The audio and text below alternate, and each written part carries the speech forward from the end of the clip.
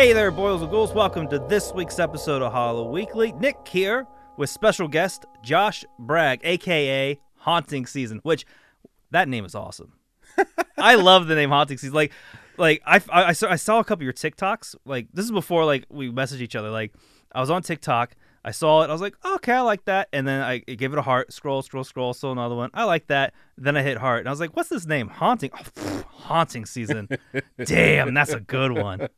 Yeah, there was, I don't remember what the other options were, but like we were coming up with that name in 2013 and Breaking Bad was like at its peak. And we were messing around with like Breaking Bad puns and stuff. And then someone, I'll take credit, probably me, Probably you, said Haunting Season and the whole room went quiet. I don't know. There's nothing better than like when you're coming up with a name and like you find like the perfect one. Oh, yeah. Because like when we got started with this, my fiance came up with it. She was like, Hollow Weekly. And we're like, oh yeah, like Halloween Weekly. That's great. But before we had like shitty names. It was like Horror and Coffee because we like horror and we like, it's like, oh dude, come on. Every episode we'll be trying a different kind of coffee. But that's the thing. You gotta narrow it down. It can't be two things. It's gotta be one thing. And I don't want that much coffee. I like my cold brew and that's about it. Yeah. Do you ever do, every time I try to do the hot black coffee, I do like the pinch of salt to cut the bitterness. Yeah. And I've been telling people at work and they don't believe me. They're like, come on, man. Yeah. No, it's true. It just unbitters it. Point them to Alton Brown. He's the nerd who really pushes that. Of course it was Alton Brown. Yeah, he's like, good eats. He's like throwing salt in everyone's face. So before we jump into it, like I am really curious about the TikTok and how it got started because you have the YouTube, which has blown up recently, and I discovered you through TikTok. What is your story behind starting it on TikTok? Because like to me, that's the Wild West. Like when the TikTok ads first started coming out, I was like, this shit sucks. This isn't going to take off. And now it's like, we'll be like watching reruns of like crime shows. Like there's a show on Discovery Plus we love called See No Evil. So we're just watching that and then I'm on TikTok, just like scrolling through. So how did all that? Yeah, it's addictive. It really is. Yeah. Oh gosh. Well, so the YouTube show was something I had tried out back in 2013, 14 and had to go on hiatus. Like I had a buddy fell off a cliff and he's okay. And then I got a divorce and she's okay. And then she fell off a cliff. Yeah. And then I moved out to the West Coast and like got pretty much my dream job and things have just been like churning, working really, really hard. I'm in video production and it's a lot of work and I travel a lot and I'm going to answer your question. So in October, we're starting to get to the place with our company. We do a lot in like pharmaceutical world and like rare diseases. And we're getting to the point where, because we're all filmmakers, getting back to like traditional entertainment. Like how do we get back into that place where our hearts were in college, now that we're adults and make a little bit of money, like what's our first move? And I was like, well, there's still like 16,000 people subscribed to my YouTube. And I kind of get messages like weekly, like, are you dead? Because I just ghosted. I just left. I just was like, can't do it. Not going to look at it. That's a good feeling though when people care and you're like, what? Yeah. And so I pitched to the company, like, what if we brought back Haunting Season, but like as a podcast? Because we've been doing a lot of podcasting in the rare disease space. And it just seemed like the easiest answer to the show. Right. And for those people listening who don't know who I am, because I'm not some like mega, 16,000 people isn't a lot when you consider the whole world. My show is I write and tell scary stories with 360-degree soundscapes. So it's like a movie for your ears. And I just stand in a black void. We're actually sitting right next to it, right? And this is the void. It is black and it is a void. Say hello, void. And that's the whole show. And so when we brought it back as a podcast, we were experimenting with like interviewing authors, interviewing, anybody who would want to be on the show. And meanwhile, in the background, my wife is scrolling on TikTok, this new app that I thought was just about dancing. Right. Like that was the first initial, like, oh, everybody learns these dances, I guess. Because on Instagram, it started to like feed in, right? And Instagram was the first social media app that I really felt drawn to other than YouTube. And so I started seeing it feed in, but it was always like people dancing and like less clothing than I normally wear. And and so it was this annoying thing. Eventually she was like, just, you're looking over my shoulder way too much. Just download the app. So I downloaded it. I was looking at it like December of last year. And in January, I was like, you know what? I've got this podcast now. I'm a couple months in. I should really try out this TikTok thing. So I started asking around and doing some research, and everybody told me, just don't even care. Just just regurgitate your content that you're creating for YouTube and just put it out there. Right. So I started doing that, and it felt really kind of like fake and unorganic. You know when it feels that way too. You're just like, yeah, I was like, I'm not really trying. I'm just doing what everyone else is telling me to do. And so I started putting in some effort, and things just immediately started taking off. So now I've gone, I started in January with 0, and now I've reached 114,000 people following me on, which is ridiculous, on TikTok. And I don't know why or how it's happening, other than I'm trying, and I genuinely like doing it. Well, there's also like you said, like when you don't feel it. Like when I watched your TikToks, there was like an authenticity about like, oh, he really loves the content that he's talking about, because when people don't really love it, they're just saying it to say it. Oh yeah. And so it's refreshing when you see someone like have the energy for it, and plus also it helps that you're very interesting about, and you have good takes. I'm glad you think about the horror one. It's so funny because like you guys, we connected over TikTok and then through Instagram or whatever, and there have been a couple of cases where people have reached out and been like you can tell they're just reaching out because it's like, well, this is, I have to reach out or else nothing ever happens. And then I reach out back and it's like, oh my God, thank you so much. And I'm like, I've been screwing around on this app for like a couple of weeks, it feels like, and like, I really have no idea what I'm doing. Do you remember like the first video of yours that like started getting like those big numbers? Like you upload a video and all of a sudden it has like 1,000 hearts plus or something like that. And you're like, oh boy, this is getting real. I don't remember the first one, because I was aware that there's like, when you first start out your account, if you're consistent with it, like TikTok, the platform experiments with you. So like the first couple I just was like, low expectation, that fine. Okay. That one got like 50,000 views, but everything else is getting 6. That's not real.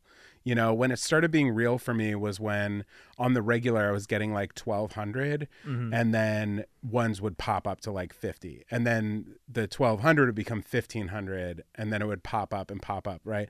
And so the most viral one I did on the movie Lake Mungo, and I think people are so split on that movie that it just spiraled out of control, and it's got like 1.5 million views on it, and nothing else has ever gotten that high. I've gotten a couple 100,000, right? But that's 1.5 million people interacted, like viewed, liked, commented. Like, that's unbelievable. Where did the majority of the commenters land? Or was it down the middle? I can't even look at it anymore. I still get comments on that movie, and I'm so frustrated with how much people hate that movie. Because there are people who are like buying the special edition that just came out in the UK, even though they can't watch it on their system here in the US, but that's how much they love it. And then there are people who literally, one guy was like, I deleted my Netflix account because you suggested this movie and it was that bad. I think I saw that video. You responded to that guy, didn't you? I think I did. I mention it almost every time I go live on TikTok, because what a dramatic people can be real human being. People can be real dramatic. I mean, that's one of the things we were talking about, was like, some people want to talk about how bad a movie is, when what they mean to say is they just didn't like the movie. Because there are certain movies that I don't like. Like, I don't particularly like the Child's Play franchise, but I know that there's some good nuggets in there that people would like. And there's this, people would just really want to get on the hate train. Yeah. And talk about these movies. Well, like, one of my all-time favorite movies is Signs. That's a good movie. And I get afraid to say it because people have such strong feelings about M. Night Shyamalan, Which is weird, because I feel like, I didn't see Glass, but I felt like The Visit and Split, like that resurgence run he had, I thought that was a really strong couple of films he had. Glass was great. It was like if you let M. Night Shyamalan make a Marvel movie, like, that's what you got. Or maybe DC. It was a little bit darker, but still. But it's weird that Signs is the one, because It's actually funny you mentioned him. We just rewatched The Sixth Sense, Mm. and even no matter where you land on him, like you can't deny the fact that he's had some home runs, and I think Signs is one of them. Yeah. That yeah. score is scary. I was playing some online games with some friends, and he was like, "I really like Signs," saying it was one of his favorite horror movies because he's not a big horror guy, but he loves Signs. And I re-listened to part of the score, and it's terrifying. That score is creepy as fuck. It is, and the sound. My brother. So that was one of the movies my brother and I would put on when my parents were out for the night, and it was just us, and we could turn off all the lights in the house, and we would put on Signs because he's 4 years younger than I am, and when we did that with The Ring, it didn't go so well. So Signs was like that perfect, like, hey, do you want to watch Signs? You want to get scary? And the DVD menu is just the baby monitor with the sounds of the aliens, and even just that, like right now, thinking about it puts chills up my spine, like that clicking and clacking. And I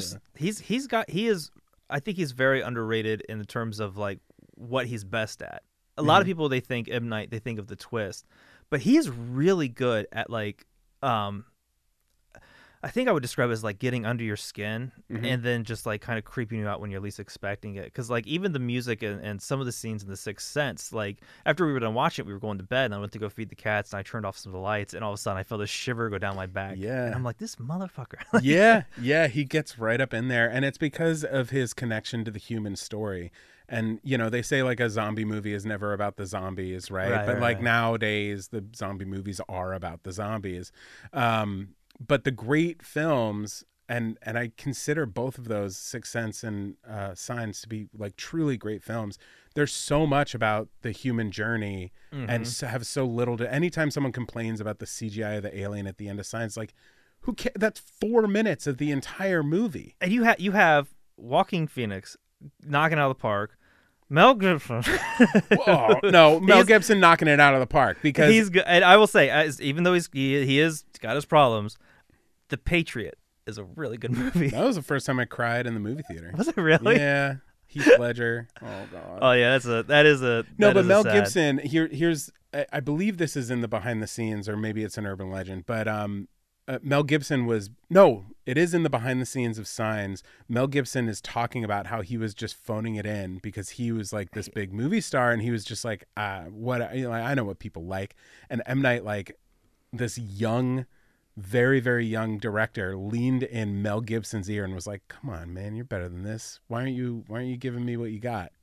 And it changed everything. It changed the whole movie. Damn. Yeah. See, that's a good director. Yeah, even to the point where they were filming that scene where the aliens are on the TV and Meryl and Mel Gibson are sitting on the couch looking at each other, and they have that like deep conversation of like, are you a I believe this is a sign person, or are you a believe like this is the end of times type of person? And they have that back and forth, and it's really, really powerful. Mel Gibson was supposed to be showing We Were Soldiers or something like that at the White House, and he had to go. And they were supposed to be filming that scene, and they were like running out of time because it's production. And M. Night was like, "Don't worry about it, guys. We'll do it tomorrow." And Mel Gibson and Joaquin look at each other, and Joaquin's like, "I'm good to go," and Mel Gibson's like, "Let's do it." And they did like one take each. Jesus Christ. Yeah, that's good filmmaking. Yeah, yeah. And that's because they actually like cared. So I have a huge heart for M. Night, and especially that movie. Well, I'm really curious about like your upbringing as a horror fan, because the way everyone gets into horror is so drastically different. Like we were talking on the phone, George got in from like the Universal Classic Monsters. I got into it by Halloween, Frankenstein-y kind of stuff, but then also like by the time, you know, for my time, like the reruns of like Nightmare on Elm Street 3 on TV and like all the reruns. What got you into horror? Like, do you remember like the first time they scared the shit out of you and you're like, this rocks? Yeah, and it's so mild. My best friend growing up in elementary school, his name was Brent. And I would like every weekend be at his house, and he had older brothers and he was the youngest. And so we kind of got like free reign, you know, like mom and dad were already broken in. So like you can't really get in trouble. And we would go to the Blockbuster and we would rent things like Speed, you know, rated R movies that aren't necessarily inappropriate. They just have like action scenes that were like, you know, or whatever. And we got really into Jurassic Park and Twister. those two movies, and they're, not, I'd say Jurassic Park is a horror movie. I agree. Twister isn't, but as a kid who's like just learning about tornadoes and natural disasters, like that was scary. The idea of your home just flying up in the sky. Yeah, and those like ignited that that excitement in me that I knew then that I liked being scared and that I craved being scared in a safe setting. But my dad is a minister, and I grew up like hanging out in the church during the week when no one was there, and there would be it was in Pennsylvania, kind of in the middle of nowhere, and it had this giant basement that was like pretty much the size of the whole church, and there were no windows. Oof. And so you could go down there and it would be pitch black, like zero light, and I would just go down there and explore, no flashlight, just like down there in the dark, because I craved that like fear. But I didn't get into true horror until high school.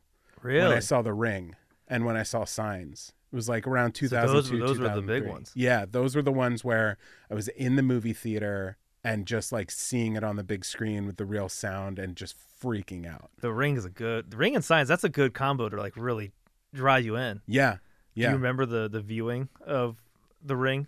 I do. I remember the energy of it, for the most part, of like the teen girls screaming. And I went to the movie the other day to go see Separation, which I ended up just really not liking. But when I got there, the only other two people in the theater, there was a guy to my right and there were two teenage girls behind me. And I saw them and I was like, oh, yes, this is going to be one of those experiences where I got the girls screaming and like that there's something about the movie theater when there's like teen girls screaming that like makes it for a horror movie. And they were dead silent the entire film.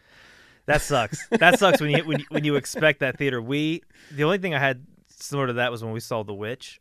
Oh. And like I loved it. And then like these like teenagers in front of us went, that sucked. And I was like, what? What? That ending scared the shit out of me. There's my brother and my best friend and I went and saw The Happening when it came out, and someone stood up at the end and said, and I'll never forget because we quote it all the time because it's such a stupid, like it just didn't come out right. But she was like, man, 3 strikes out and this guy's out, this guy. What? Like she stood up and announced it and we were like, that didn't go the way you thought it would. Yeah, you look foolish. There's a lot of really interesting times where like you have the perfect movie theater experience, like with horror films in particular, because you get that reaction. Is there any horror films that like real like movie theater horror theater experiences? The all-time greatest for me was I got to see The Thing in the theater at Banff in Brooklyn. I don't even know how I found out it was happening, but I like called everyone I knew and I was like, they're showing The Thing. They're showing The Thing. Because that was one of those, like that might have been the first vintage horror I've ever seen. And it just opened my soul.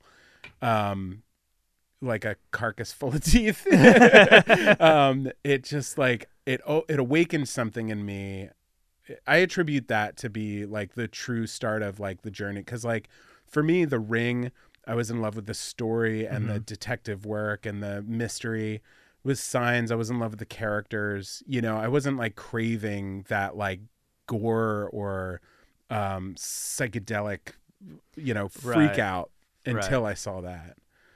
Well, that's interesting because one of the things we talked about, and you've done a few TikToks on it that I think is really fascinating, is how you're now exploring the slashers genre, which actually, after hearing this, makes a lot of sense because you're very character driven, where the slashers, they turn the characters down to like a 2. Well, and I like straight up boycotted it all through college. Like all my friends would be like, "Oh, do you want to watch this slasher film?" I'm like, "I don't do slashers." Where does that come from? Because, I think Christianity, growing up in the church, okay. Part of me had this like, my parents introduced me to great movies. My mom specifically, like Annie Hall and I don't know, like we were always watching comedies together. My dad was great war movies, great action movies, great dramas. And so I had this sort of like pride of like, and my assumptions about slasher was that it's storyless. that there's nothing there. It's just like killing for the sake of killing. Right. I considered it torture porn before there was torture porn. And then I was at my cousin's house on a Halloween, like deep into doing haunting season, and she was like, let's watch Halloween. And I was like, fine, whatever. And I couldn't believe how much fun it was. And then I realized there's camp, there's camp to it. And there's like, I don't know. And then I watched Eli Roth's History of Horror. Right. And he talks so much about like why these films were made, when they were made, and what they mean to people. And it's just, man, I'm excited that a lot of people on TikTok are like, I feel so bad for you that you're discovering like Clive Barker as an adult. And I'm like, no, this is great because I can truly appreciate it. Exactly. Because it's funny you mentioned Clive Barker. I remember the first time my dad put on Hellraiser and I just didn't get it. And I was so bored. I remember acting like, he was like, is this too much for you? And I was like, oh, yeah, it's too much. But it wasn't. I just wanted to go outside and play because I thought it was boring. Yeah. I rewatched Hellraiser for the first time like 2 years ago. We did an episode on it. Loved it. Yeah. Exploring things as an adult, people think it's a bad thing. I think it's a blessing. Like you get to fully sit down and you get to comprehend it and to be able to chew on it and enjoy it. And I have so much to get through. I'm at the point now where I'm getting so many suggestions on TikTok that I'm only watching things if people suggest me to watch it.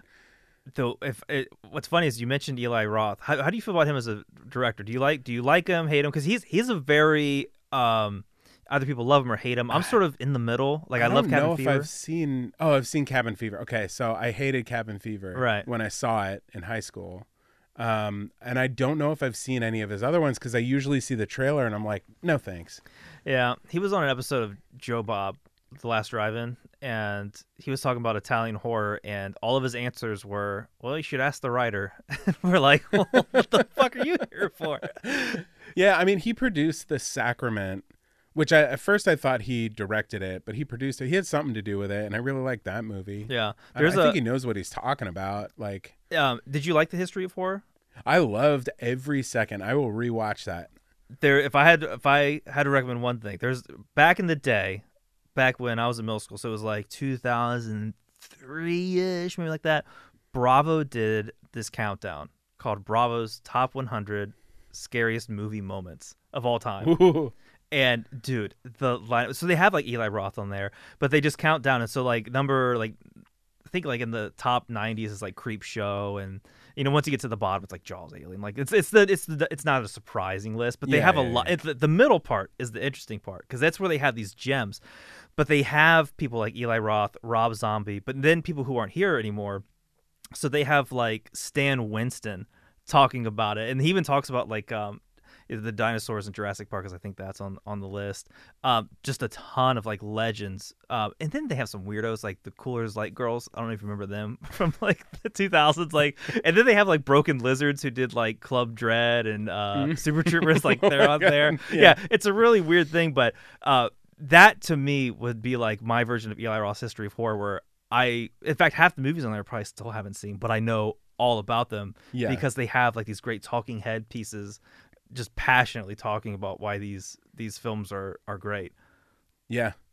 I've seen, I don't know if it's that one, but like every once in a while VH1 will do something like that, or there's always some sort of list. I used to love VH1. Yeah. Did you ever watch the I Love the 80s series? Oh yeah.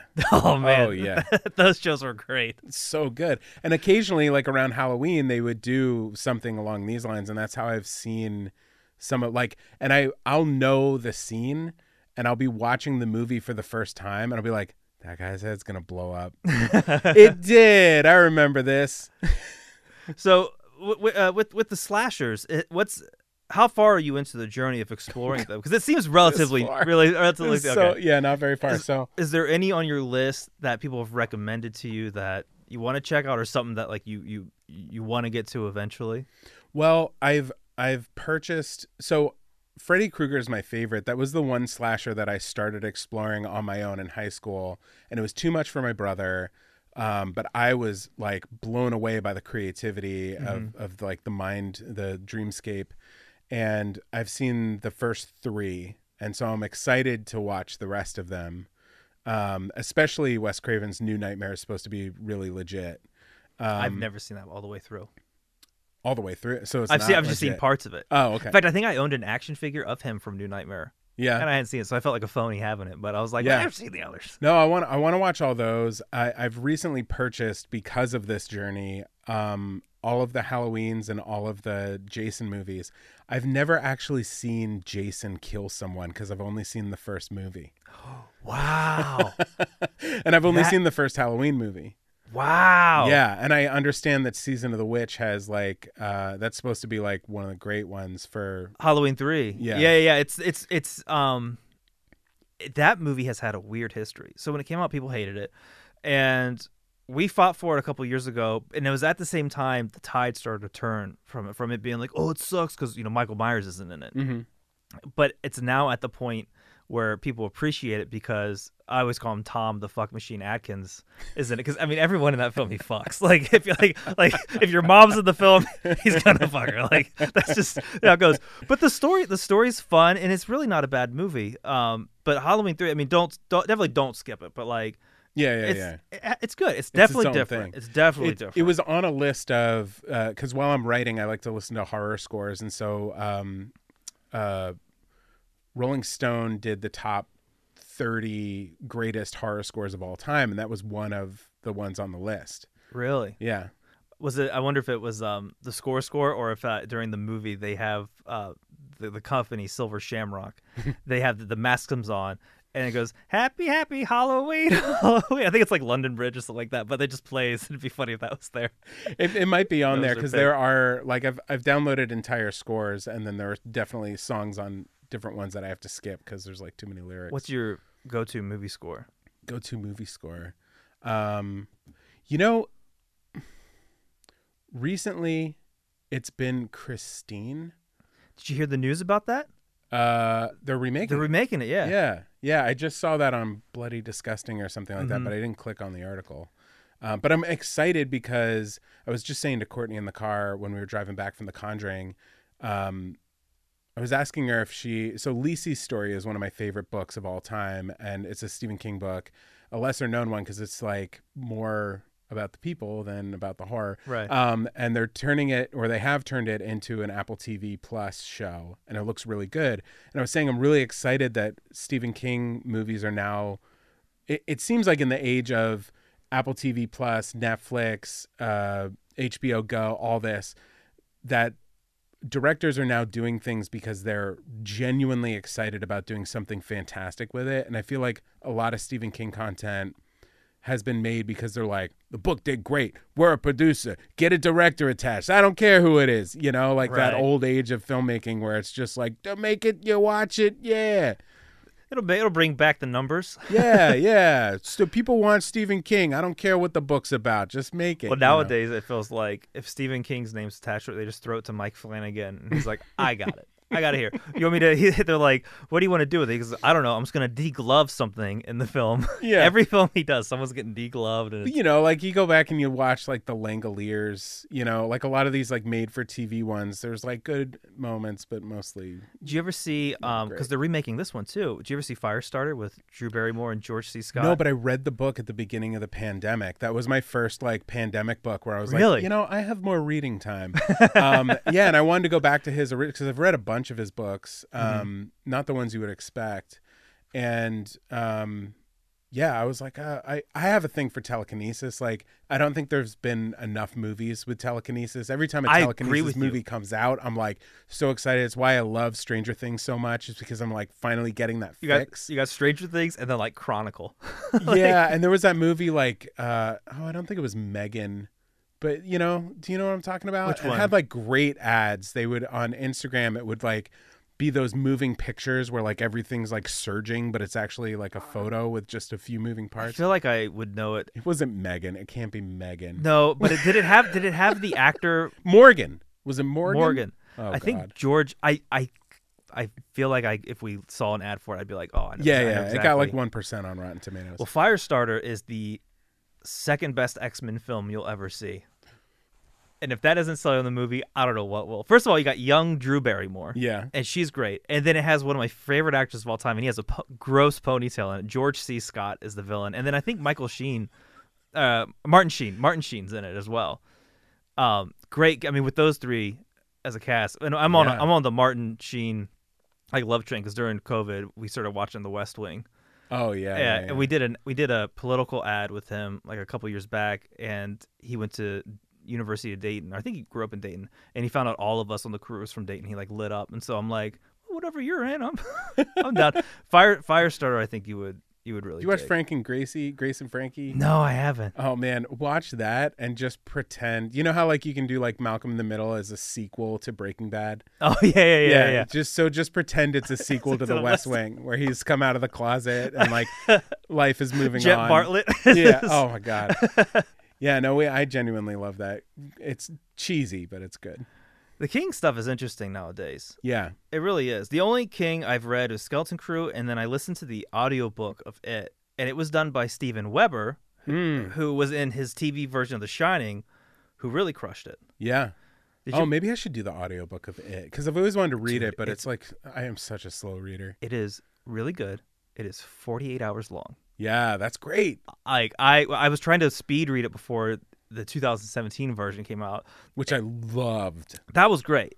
What did you think of part 2? I loved it. You liked it? Yeah. Oh man, I thought it was good, but I didn't think it was as good as the first one. No. The first one's a great film. Second one, you have to. You got to do it, yeah. And it's never going to live up to when you nail it so hard. But,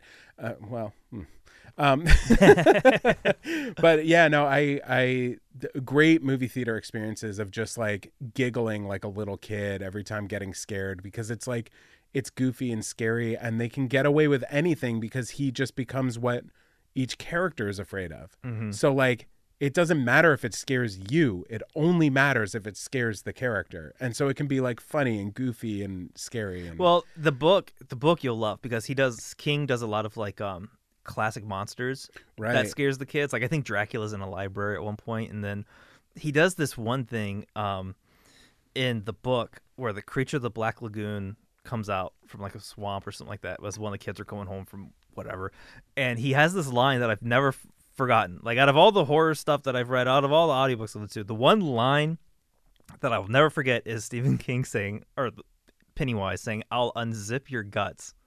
Ugh. Isn't that a gross line? Yeah. Just like, ugh. The thing I love about Stephen King is how like corny and cheesy he can be while still scaring the crap out of you. Right. Because he'll have like a scary monster called the Goober Guy. You know, and you're like, oh, okay, the Goober Guy. And then by the end of the book, you're like, I don't ever want to think about the Goober Guy ever again. He scares the shit out of me. Did you see Rose Red, the made-for-TV movie? No.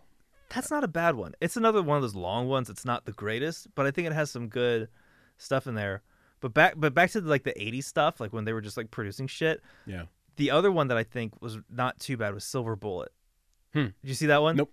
Oh, Firestarter than Silver Bullet. Whenever you gotta, everyone. Is it a car movie? No, Silver Bullet. Well, in a sense, Gary Busey puts a motor on a wheelchair. if that counts.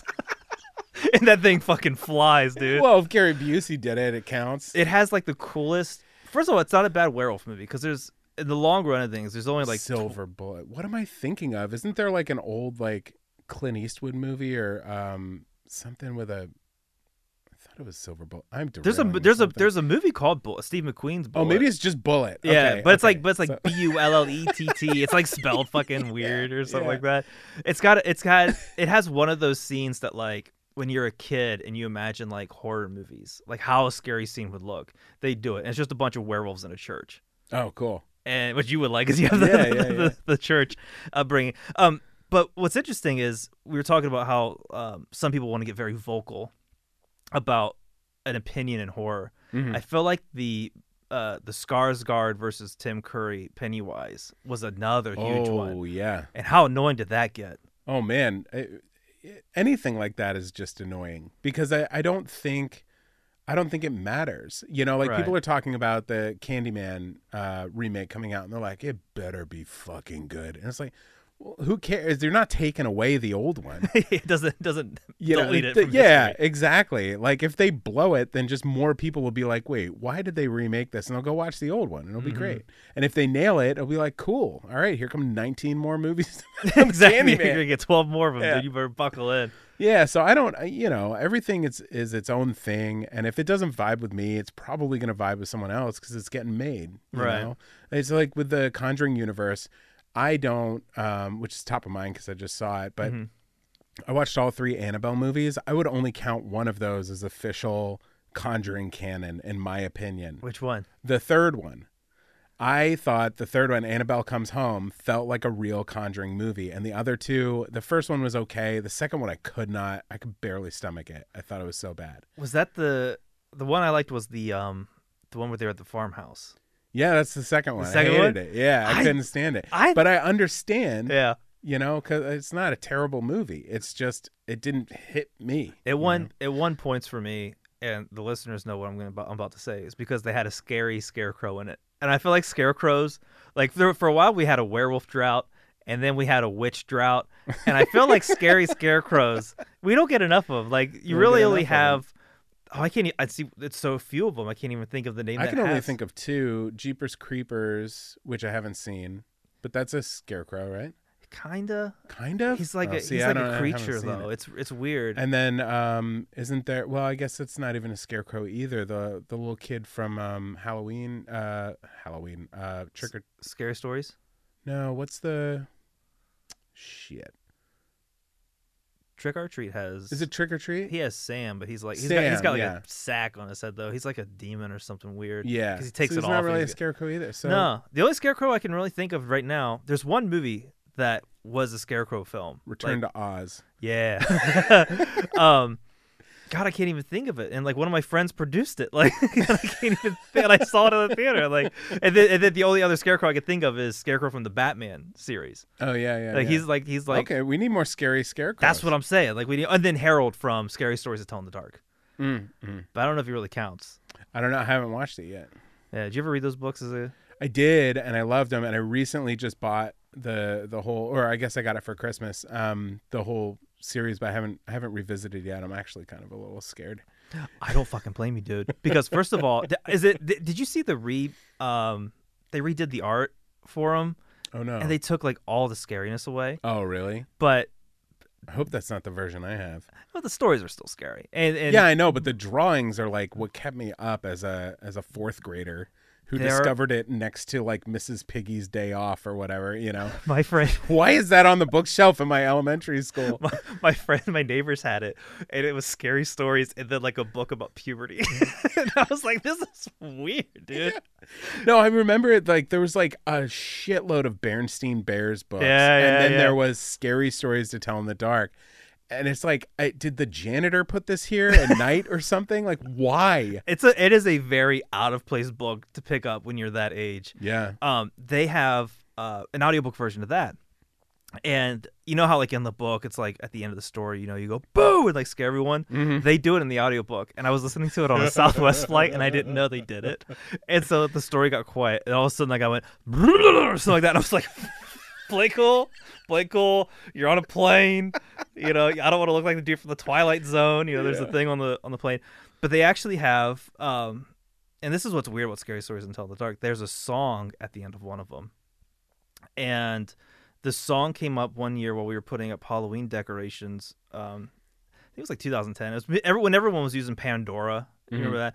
And the song was like, the worms crawl in, the worms crawl out. They crawl through your belly and out your snout. And then it has this drum that goes like, "Wah," and it's just like so. And it's the only time I've listened to a song like that, and my stomach felt sick. And I was a tax-paying adult. Like that shit made me feel sick.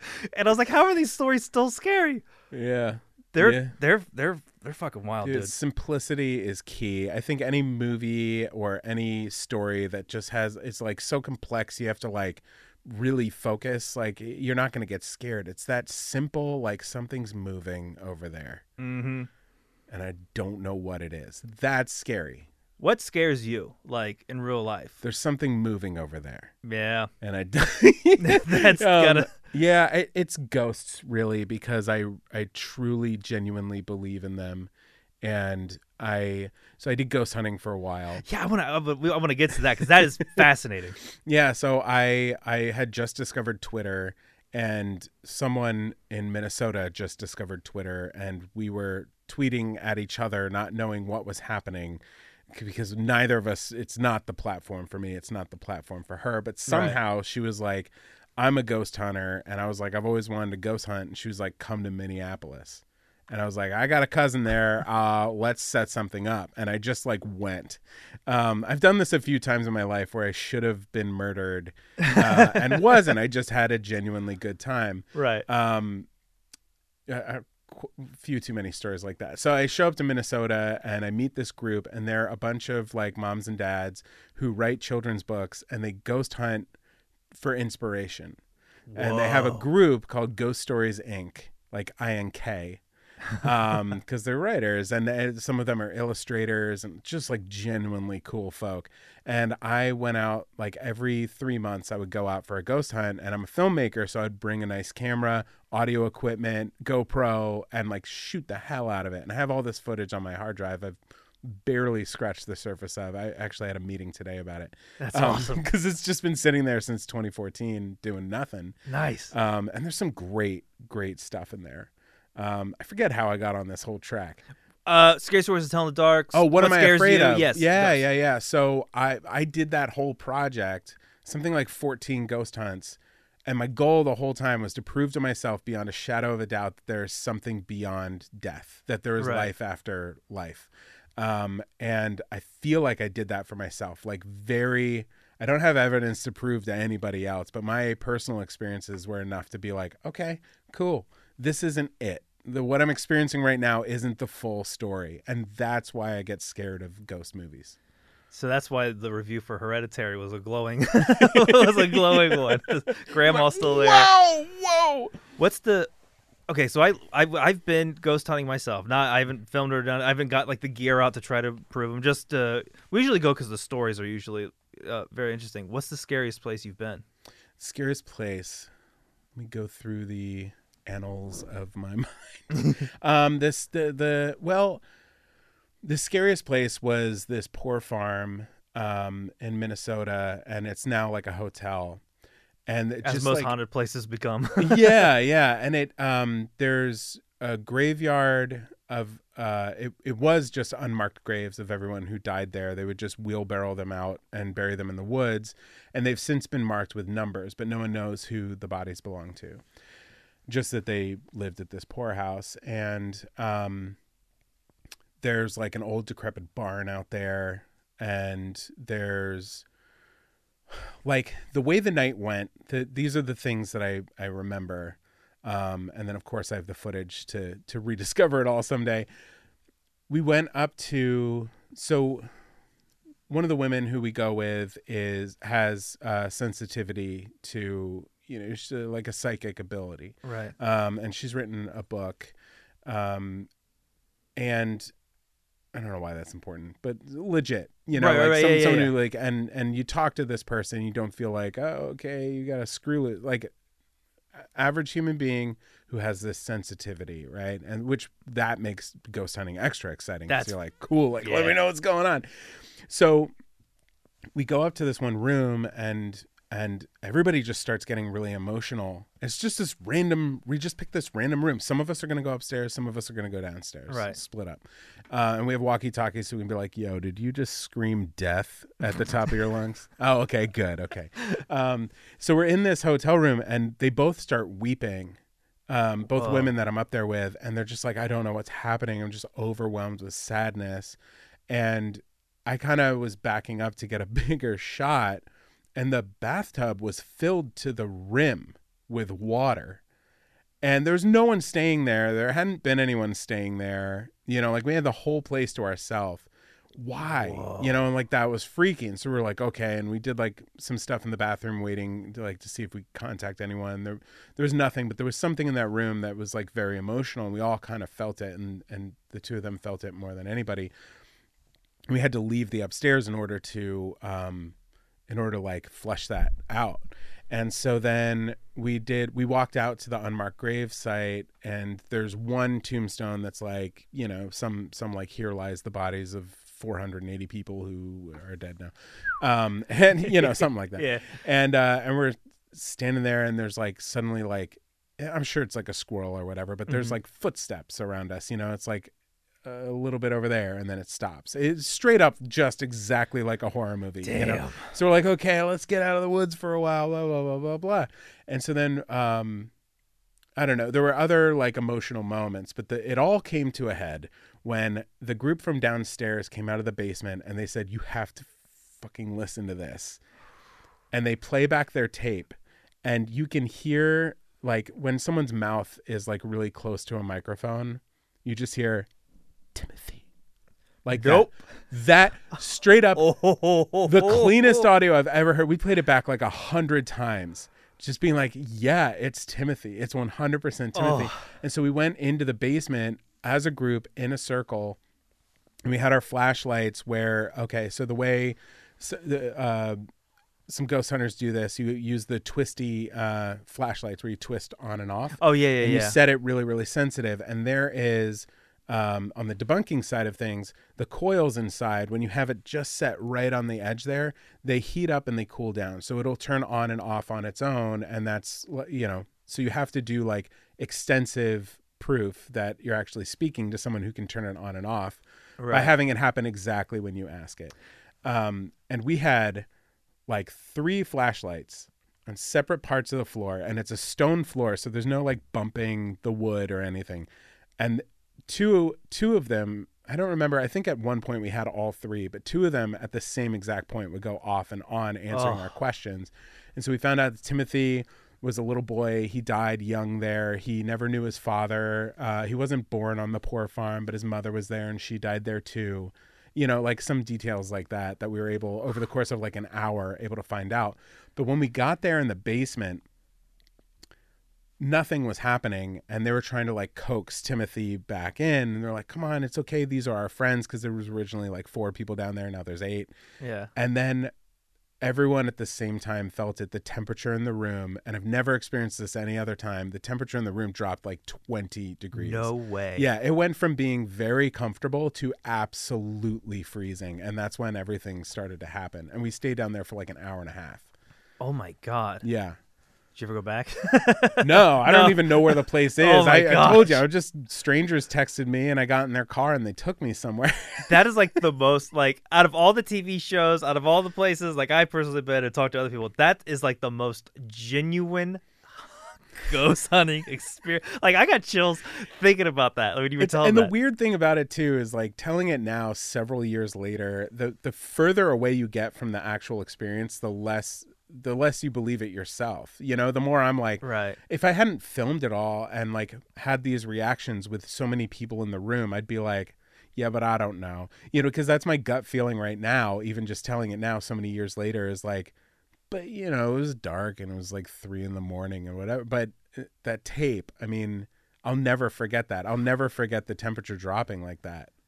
That is scary. Yeah, that is scary. Scary but fun. But fun. Yeah, that's my whole MO. It's like, if it like, and we chose as a group to never go anywhere where there was like a horrible axe murder. You know, no like Amityville stuff. Yeah, no, it's just like, oh, you've got a little ghost boy. Oh, that sounds neat. Ghost boy. Come hang out with him. That sounds like the name of the company. We're Ghost Boys. We get to Ghost Boys. Go around.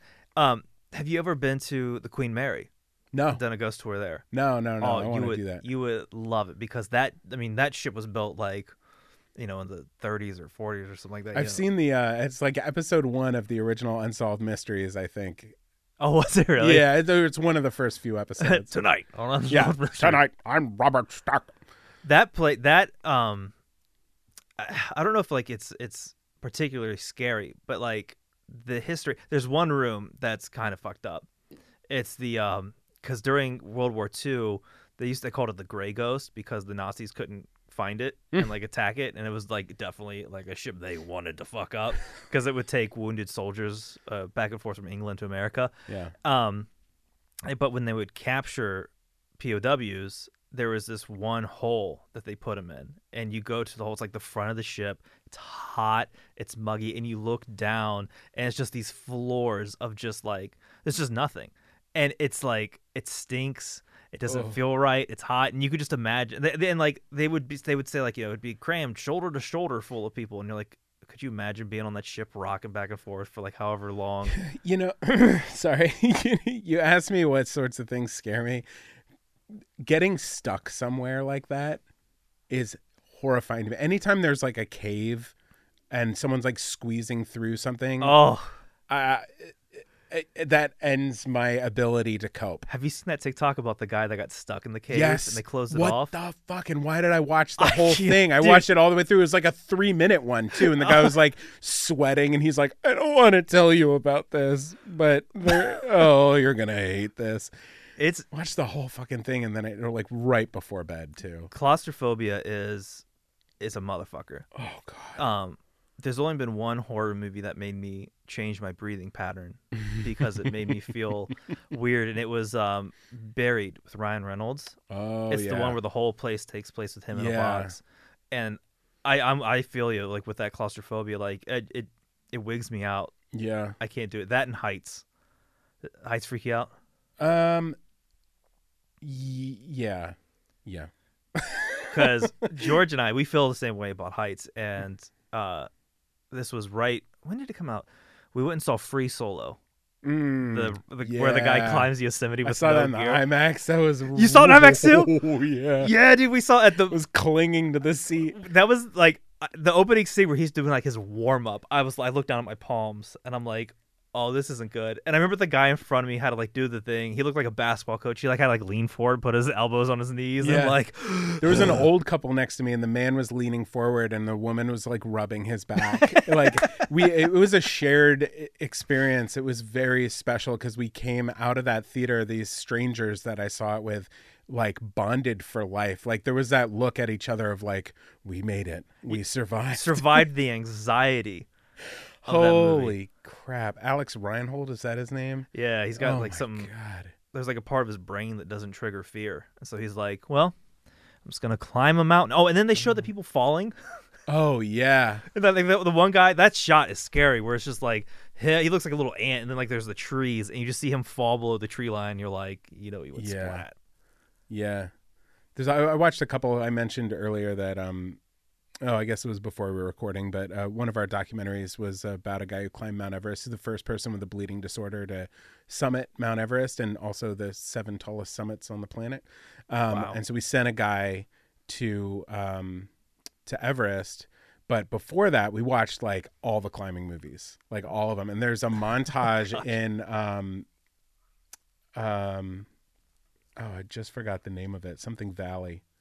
But it's about climbing in that same Yosemite Valley. Mm-hmm. And it's got a montage of people like falling and the ropes swinging them into the rocks. And it's like 3 minutes long of just seeing people bash into the side of this cliff.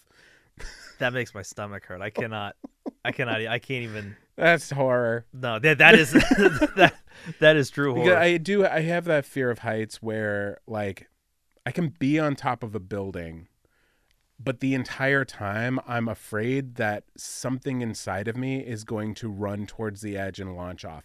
I have zero desire to die. I don't ever want to die. Ever. I will do everything I can to not die. But there's still something in me when there's like an open window and we're on the 80th floor where I'm like, I better not run and jump through that window because I'll be so pissed. I don't know what that is. You're just falling, damn me. Yeah, I used to hang out on the roof with my friend, and like at the end of the day, we would go up on my parents' roof, and the entire time I'd just like spiraling about like, okay, that one missed step, and then you fall, and you run through the whole scenario of like, how do you grab on? Blah, blah, blah. Dude, even if we go to like the Americana and we park on like level 6, I like lean over and I'm like, and then I have this fear. My fear with heights is not that I'll jump over, but that some psychopath will just grab my legs and shovel me over, and then I'm like, splat. We watch too many movies. You ever spit over the edge and like to see what the timing is, and then like plan it out in your head, and you're like, okay, I'm heavier than the spit, so I would fall faster, and like time out exactly how horrible it would be. Yeah, and like that silence. It's like the silence, The silence, the most silent silence you'll ever hear. and then you're watching your spit go, and then it splits up before it even hits the ground, and then you're like, "What was that?" Or even if you try to do it straight down, just like the most gentle of wind, like sends it over there, and you're Yeah. like, "Oh man, Oh. I don't like." I did a cross country road trip, and we not only stopped at the Hoover Dam, but also the the big empty place. Death Valley, No, big empty the place. taller one. Oh, Oh God, I'm getting tired. Hoover Dam. The Grand Canyon. Oh, the bigger one. The big empty place. The big empty place. Yeah. Yeah, and we're walking around there, and I'm nowhere near the edge, and I just like heart in my throat, just like head beating like a heart, and my buddies are like talking about how many people die there every year, and how many people and you can see the stupid people who are doing the selfies and walking all the way over and like leaning over the edge and taking the photo. And there's so many of them that the number of certain like couple hundred people die there every year. There's no railings. You can't put a railing around the entire giant empty place. And then they have a book about the people who've died there, and you're like, "Why are you selling this? Yeah. Too close." Oh God. Yeah, I've never been to the Grand Canyon. That sounds, but I would do unbelievable. the same shit you do. I'd go and I'd look right over the edge. Yeah. And you can't actually grasp it. Like I think I would need to go on one of those, well, I would never, but one of those horse rides where they walk you down the cliffside into the valley to like truly understand the scope of it, because it looks like a painting. Wow. And you're like, okay, all right, brain. Those dots are trees that are as big as buildings. Nope, still Not can't doing it. grasp it. Not doing You it. go through the little museum and they're like, it's grown by 14,000 feet since the dinosaurs or something because of all the erosion. You're like, I still don't get it. I can't grasp it. Can't grasp it. It's big empty place. I had right before or right after I got kicked out of film school, I was like trying to get a degree in something. So I was like, I'll do communications, and who gives a shit? But I gotta get a degree. I gotta get something. But I had a teacher who was like, it was a geology class. And I remember her saying like, the first time I went to the Grand Canyon, I cried, and I was like, what a dork. But I have a feeling if I went there, and I saw that scenic painting, I'd be like, America. I cried at the pyramids. Oh, that would be something. Yeah, we went to Egypt for a shoot, and we got like a half day to go adventure around, and we got to the pyramid. I rode a camel to the pyramids. That's cool. And it flipped me on the ground. But I rode a camel to the pyramids, and I got off, and I climbed up one of the stones, and I pushed my hand onto it and just touched it, and I just started weeping. Like every Bible story I've ever heard that took place in Egypt, all the slavery that was there, and like it was like all of history came weighing down on me. And I'm not big into history. Right. I have a really hard time watching anything that takes place not now in a movie. Right. Oh my God, it's so hard to watch something that's like Victorian era, let alone like go back to Egypt. But man, I don't know what it was. Just like there is sorrow there. And there is like history of like, I don't know, just like great things and horrible things and supernatural things. And yeah, it moved me. That's the only experience I've had that's anywhere close to that is when we, I've only done a little bit of ghost tour or ghost. I guess it's ghost tours because we weren't really hunting any any ghosts. Was we were in London and we did the Jack the Ripper tour. Ooh. And like that was like some of the first ghost stuff that we ever did. And I remember thinking like, all right, well, let's see how interesting this is.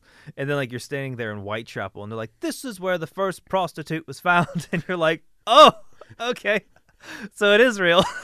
Because over here in the States, you're like Jack the Ripper. We're like, oh, it's just whatever. And then you're there at the sites of the victims and you're like, oh, like people really died. Like, yeah, this is kind of heavy. Yeah. And he was like, one of the most, my wife, Courtney, knows the actual statistics, but we were watching the Son of Sam thing that just came out, and she was saying that like Jack the Ripper was like the most accomplished, quote unquote, serial killer of all time at that point, and he had killed like 5 people, Yeah. and then this happened. The numbers went up. They were like, those are rookie numbers. Yeah. Did you ever see From Hell, the Johnny Yeah. Depp film. Yeah. I like the way the guy who plays Jack the Ripper has a really cool line that George always talks about. He's like, "I'm bringing in the 21st century or something like that." Like he's because it happened like 1890 or something like that. So he was like, "Well, hope this next decade doesn't suck. I'm gonna start out with killing a bunch of fucking people." Those are fun. It's weird. That's what's scary in real life, like the heights and the coffins. Or not coffins. I'm thinking of Buried right now, and I'm like, breathe. What's been the scariest horror movie you've seen?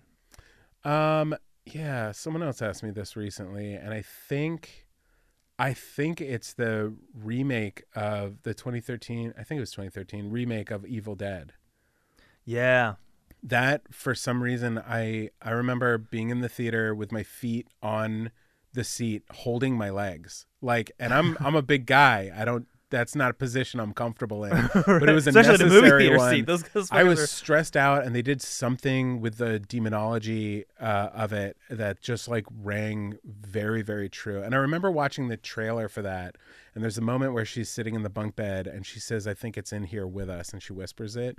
And I remember seeing that in the trailer and being like, "Oh, I'm not going to be scared at that. That's so lame." And when it happened in the movie, I was like crapping my pants. I was so scared because I believed it was in there with them. That movie is so good that the crop of horror fans that hate remakes, even they're like, no, that one's legit. My dad has a really funny story. So that movie came out a few years before he retired, and he worked at a Honda in Marysville, Ohio, so he had to get up really early, and he would drive there. But he would like have his coffee and check the news and the weather. And around the time the Evil Dead remake was coming out, the gag that Evil Dead likes to sort of do is like the person underneath the stairs, like let me out. They had an advertisement online where it would come up at the bottom of your screen, and it would be her, and she'd go, let me out, and it would freak him the fuck out. So like that movie just scared the shit out of everyone, and it was also really well done. Fede Alvarez, the director, that guy is just amazing. What else has he done? I'm so terrible with names. I never know. So Fede Alvarez, he also did. He worked on the Ash versus Evil Dead. I haven't seen that. I've seen the first 2 seasons. I love it, but I do this weird thing with TV shows where when it ends, I don't watch the ending because I don't want it to end in my head. Yeah. So I'm like, I've been watching The Sopranos for like 10 years. It's hard to do. So he did. He also did Don't Breathe. Oh, which was another kind of. That was great. That like the ending kind of like really grossed me out. The turkey baster. Oh God. Yeah. Oh, there's a second one. I think they have a second one coming out. They have a second one coming out, which is really weird because how was Stephen Lang is going to get anywhere? I don't know. But that Don't Breathe had one of the coolest death scenes, the slow-mo death scene with the gun in his mouth and the flash from the gun like lit up the dude's cheeks. Oh yeah, that was a G Money or his name or something like that. That was cool. But no, that Evil Dead, that scared the shit out of me too because I saw it in a shitty movie theater in my hometown for like $5, and there's like 2 other people. Oh, and the effect and there's not a lot of movies that I think do gore real effectively. Mm-hmm. Like some of them try to do it just because it's a horror movie, you got to have gore, but he really knocked it out of the park with the Evil Dead. Like the cutting off the arm in the kitchen. It has that fleshiness feel to it. Like you can feel like the chunkiness of it. There's How are you with gore in films? I'm okay. But it has to be there for a reason. So like I'm a huge fan of the first 3 Saw movies. Yeah. And I've watched them all, and I went and saw Spiral. And like I'm at the point now where I can watch that type of gore and be fascinated by the filmmaking and like try and figure it out, or like, be like, oh, giggle and gross. But the first 3 Saw movies, especially the first 2, had like such deep story and meaning behind it that and I think the first one, if I'm remembering correctly, it didn't actually show much. It was all off screen, which is really like the way to do it. They pulled a Texas Chainsaw Massacre. Yeah. Where everyone's like, oh, there's cannibals and blood, and then you watch it and you're like, it's like a little bit of blood.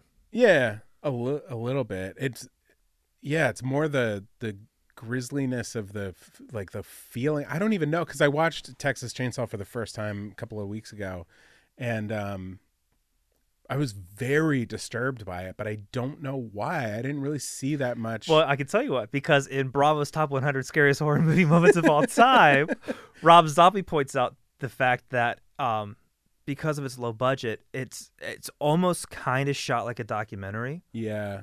And so it kind of looks too real. Plus, the production of that movie is also really weird and has like mafia tie-ins with And it. the sounds are like grating on you. Like I found myself getting exhausted from the sounds. Yeah, that's a. Oh, and they got the hammer at the end. Oh my God. Do you? So, like when I was in high school and like MySpace was big, I remember like when you like would customize MySpace, and I remember.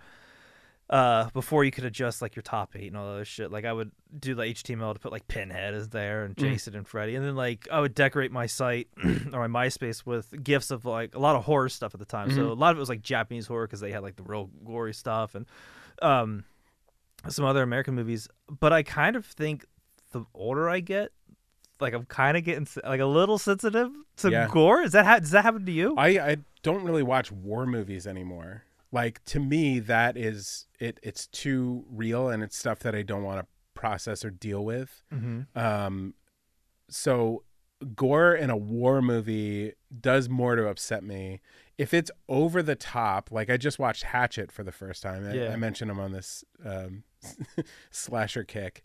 And he like straight out of the gate, you meet this Victor Crowley guy, and he comes out and rips someone's face in half through their mouth, and like I was cheering alone in my room with my headphones on, just like because it's ridiculous, right? And I don't think it's gonna happen to me. But like when I saw Spiral, I really enjoyed it, but the gore, it made me sick to my stomach because I could imagine that happening to my body. I could imagine my fingers being pulled off, or like my tongue being stuck in something.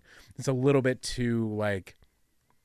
A little too real, too realistic. Like, oh shit, what if someone did that to me? Because as an adult, I watch a lot of true crime stuff too, and you hear about the BTK killer and stuff like that, and you're just like, that there's people out there who are okay with fucking you up big time. There are some really interesting gore and horror movies. Mel Gibson seems to keep coming up, but in We Were Soldiers. Did you ever see that one, the Vietnam one? Yeah. That scene where they pick up the guy and the napalm and the skin comes off. The skin comes off like cheese, like hot cheese on a pizza. Yeah. That shit kind of fucks me up. I can't. Yeah. But there was in terms of gore like affecting me, like as I get older, I keep joking because I just turned 30 like a couple weeks ago, and I keep telling everyone, now that I'm wise and 30, I The last horror film that I saw that had gore that really affected me, because it served the story, which I think is really interesting, was Revenge. It's the film on Shudder where basically this woman gets pushed off this cliff, lands on a tree, and then goes and seeks revenge. But that scene is awful to watch because first of all she's like this, like hanging off a tree, and I think she's with some real shady guys.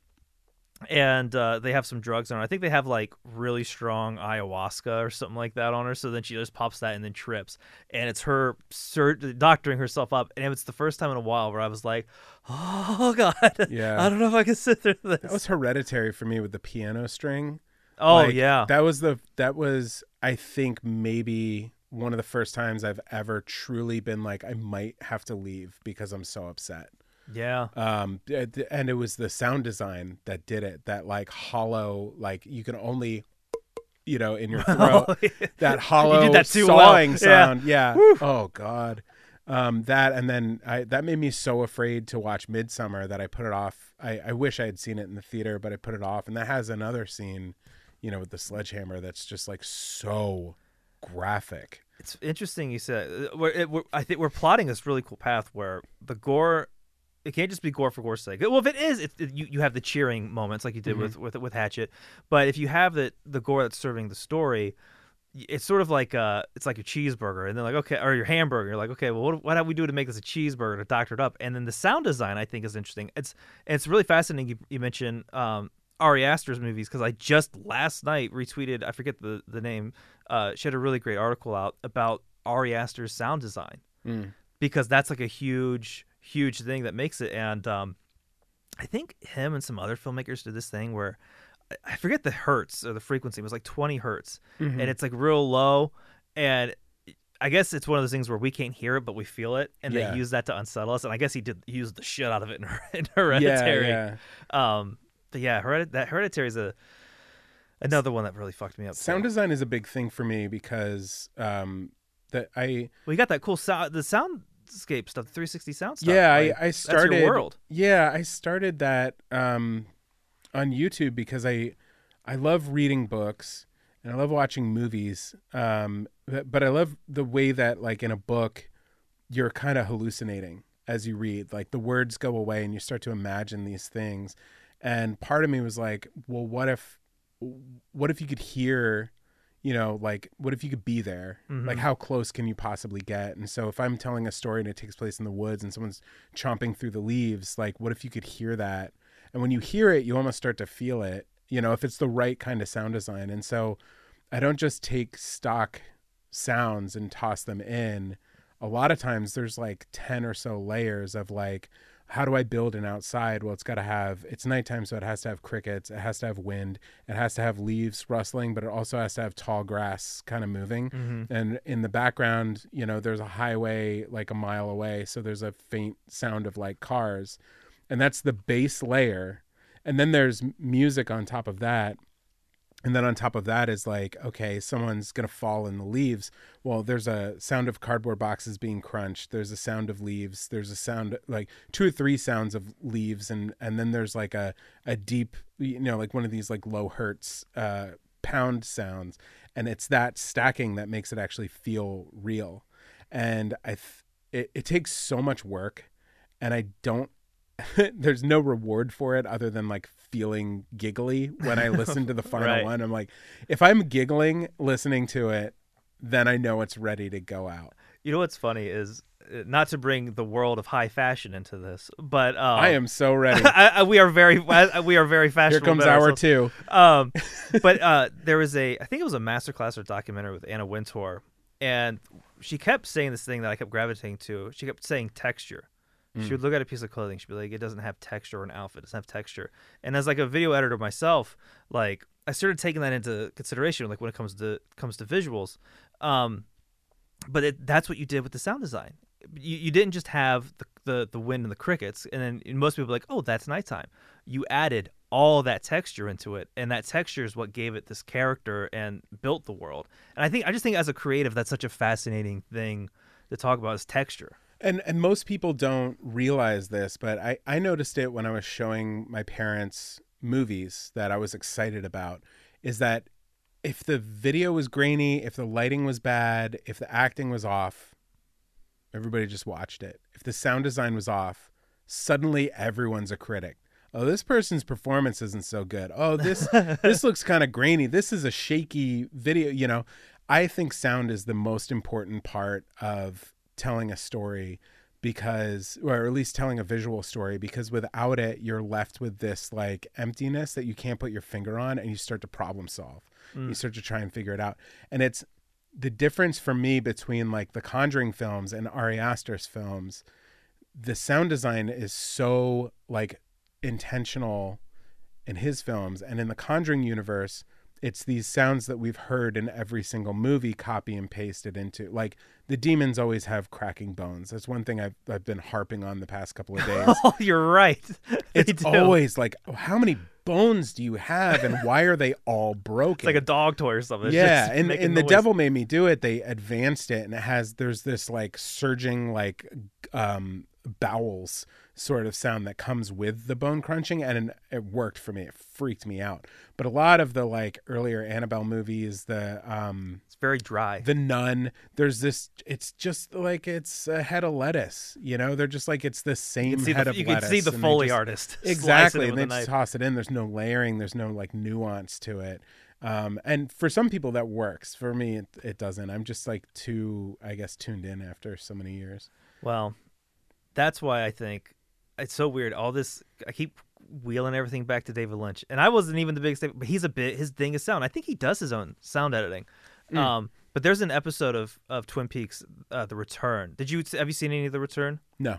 I think it's like episode 6. It's called God of Light, and it's definitely the most horror episode because there's these like weird guys who keep going, got a light, and they like rip, like, they kill a couple people. But then there's a scene where you go into an atomic explosion. So like you see it from a distance, and the sound design in this thing is it has that quietness, but there's also things that are leading your ears. And they use a song that I hate. I cannot listen to this song, and if you want to scare yourself, listen to this. I think it's called like The Victims of Hiroshima and Nagasaki. Oh no. And it sounds basically, I think what the composer was going for is what it sounds like to be in that destruction and that terror. And he did an A++ job on it. It is very scary, and David Lynch uses it really well. It also once came up one day because we were talking earlier about horror scores. I was trying to find some good horror scores. I think I was listening to like Shape of Water stuff and some Del Toro stuff. And then that song came on, and like I was like I jumped, and I was like, I can't do this. But that episode, Got a Light, I think is a masterclass in scaring you through sound. Oh man, I'm gonna have to watch that. You're gonna need an edible and a Bible to get you through it. It's my kind of movie. It's your kind of jam. The sound design is so interesting. I've never actually got to have a conversation about sound design. Like that is the one thing that I think because like we're both in LA, everyone's a filmmaker, and whenever you get into filmmaking stuff, people always say, don't worry about the body, get some nice glass when they're talking about getting you a camera or something like that, and they go get some lights. And then people always talk about having good audio, but they always leave it at just like make sure you get the actor's dialogue good. Like, and to them, if you get the actor's dialogue good, then your case is done. But what I love about like what you said is like there's so much more than just like you got it on set or you had an ADR it and you got it good there. There's a lot more you can do that helps benefits the story. Yeah, and I went to school for musical theater. Like I'm an actor, like by trade, I guess. That's what I got my degree in, and then I never used it until I was on YouTube doing my own thing. But I decided I didn't want that path for myself by the time I graduated. And I became more of a camera operator, but I've held the boom pole, and I've directed, and I've acted, and I've held the camera, and the camera is what speaks to me as far as like my physical medium.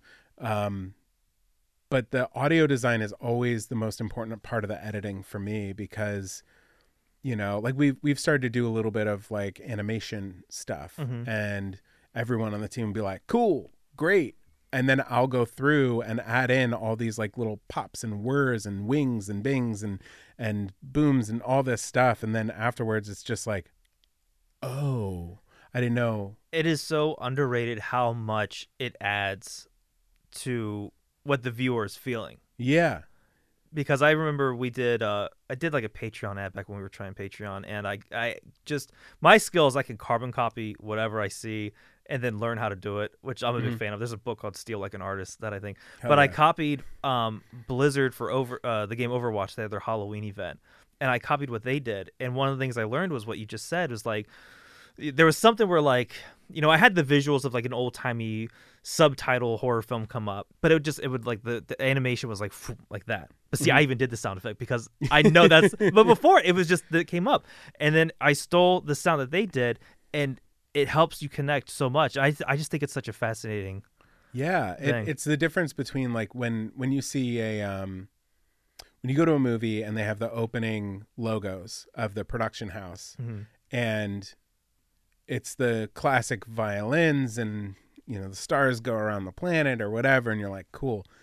But then you go and see like Chris Nolan's Batman, and there's the violins and the hum and the silence, and you're like excited and your skin is crawling, and you did like nothing has happened except they've shown you a logo, that feel there's nothing that beats that feeling. It's also nice to be able to go back to the movie theaters. Yeah, it has been nice. I've been a bunch now. Have you? What have you seen? I saw Spiral. I saw Separation. I saw The Conjuring, The Devil Made Me Do It, and Quiet Place 2.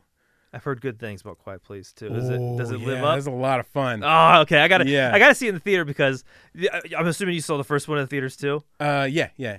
Did your theater do the same thing where people who came in late with popcorn were like tiptoeing because it was so silent? That feeling was amazing. Yeah, that happened a couple of times in The Conjuring 2. I was eating my popcorn in The Conjuring 3 also. I was eating my popcorn and they do this thing where it's like, and it's like dead silent and the whole theater is silent. And I'm just like, I want to keep eating it because I haven't had it in a year and a half. I know we went to the Limley and saw Cruella. Oh yeah. Very good. Yeah? Yeah, I didn't know what to think, but Emma Stone rocks. The whole cast is great, and they changed Cruella's story too. She's no longer a puppy killer because it'd be kind of hard to root for a puppy killer nowadays. All right. It's not really even a spoiler either. She just kind of has this weird thing. Well, you'll see in the beginning of the movie why she hates Dalmatians if you don't know it already. No, maybe I should see it then. I was expecting it to be kind of terrible, but then part of me also had this like gut reaction to the trailer that it felt like Birds of Prey. And so it might be like really cool. You liked Birds of Prey too? Yeah. How great was I that? thought it was really cool. One of the best DC movies, for sure. Hands down. I mean, I haven't even approached some of the new cut of whatever. Justice I don't League. have 4 hours for. I do, and I still don't want to do it. but Cruella, I think you really like. The one of the tentpole things in that film for me is the fashion, because in this one, Cruella is a fashion designer working under this other fashion designer, and they kind of have their like back and forth, and then she kind of does this like. It's funny. In the new one, Cruella is a villain, and her go-to attack is guerrilla marketing. She she just keeps crashing this woman's event with these outlandish, lavish costumes, but they all rock. And when you see it on film, you're like, oh shit, Cruella is that girl, man. I love her. Cool. It's good stuff. We're getting kind of close to the 5:30 closeout, so I don't know how much longer you want to go. I could go on forever. Yeah. This is great. So we should probably. Do you want to wrap it up or? Yeah, sure. How you feel? So okay, I really want our listeners to follow you because there is not a lot of good horror content creators out there. So can you tell them where to find you, where to follow you, where to hear your soundscapes, where to see your reviews? All right. So for daily 1-minute videos, horror reviews, horror movie review. I'm going to start over. Editing. For daily sound design. For daily content on TikTok, it's haunting season. I do horror movie reviews, folklore, urban legends, and hauntings. It's fun. It's not too scary. So if you're like on the cusp of horror, like I'm the perfect guy for you because I'm just like a jolly guy with a beard. On YouTube, I'm doing every other week right now because things are busy. But it's original scary stories to listen to in the dark with headphones. It's 360-degree soundscapes. And again, they're all stories that I've written out of the bowels of my mind. And then my podcast, Haunting Season, right now is just a mirror of the YouTube because you could do it with or without the video. The video is just me standing in a black void. This particular black void. But I'm currently developing the podcast. What I want to do with it and what I'm hoping to launch in the next month is to have people on to tell me their true life story of a haunting or a ghost or even just like, something within the realm of scary thing that happened to you in a 5 to 10 minute story that's in the style of my YouTube show. I'm already sold. And then the second half, we're going to talk about it and I'm going to get to ask all my questions. Dude, that is a killer goddamn concept. Cool. Damn. That's great because I've been like really struggling with like, why can't the podcast just be a podcast? Why is it a mirror of the YouTube show? You know what I love about it is a lot of people, they feel like, this we've recently changed to just long form shoot the shit because we feel like we get the best conversation of just shooting. But what I like about it is there's no rules with podcasts, and a lot of people start to put these rules on it. And the fact that you're like, I want to tell this, and then we want to cut to that, and there you go. It's like, I love that. Cool. I know exactly what I'm gonna get. I'm gonna enjoy it. Man, this has been fun. Yeah, I could talk. If I didn't have to pee right now, I would. Yeah, if we didn't have places to go, people see, we'd be here till like 11:30. Yeah, just to get 10%. Well, and we live like a couple of streets apart, let's do this again, even if it's not on a recording. Absolutely. So this is fun, boils and goals. You know what to do. Give us. I don't think we've had a recent iTunes review. Last time I told people to type STL, and it had something to do with Mike Flanagan's degloving. Oh, they did a hand emoji. For this review. All right, 5-star review on iTunes. Actually, if you've ever been ghost hunting, just comment that and then a ghost emoji. Yeah, do that, and then we'll see where the viewers have been, because apparently we have viewers, some listeners in some like really strange areas that I wouldn't have imagined. what makes it a strange area? It's like, well, it's the fact that like out of the whole like map, they'll be like the only one. So it's like a huge country, Right. And So like you got L.A., New York, and Alberta, Canada. yeah, somewhere in the Middle East, there's like one listener. And so I'm like, what's ghost hunting like there? Cool. Probably a lot more sand. So Yeah. Well, and you know the gin. that's the thing I wanted to tell. Well, okay. Give us a review. I'll talk to you guys later. Talk to you guys later. See you guys next time. Love you guys. Bye.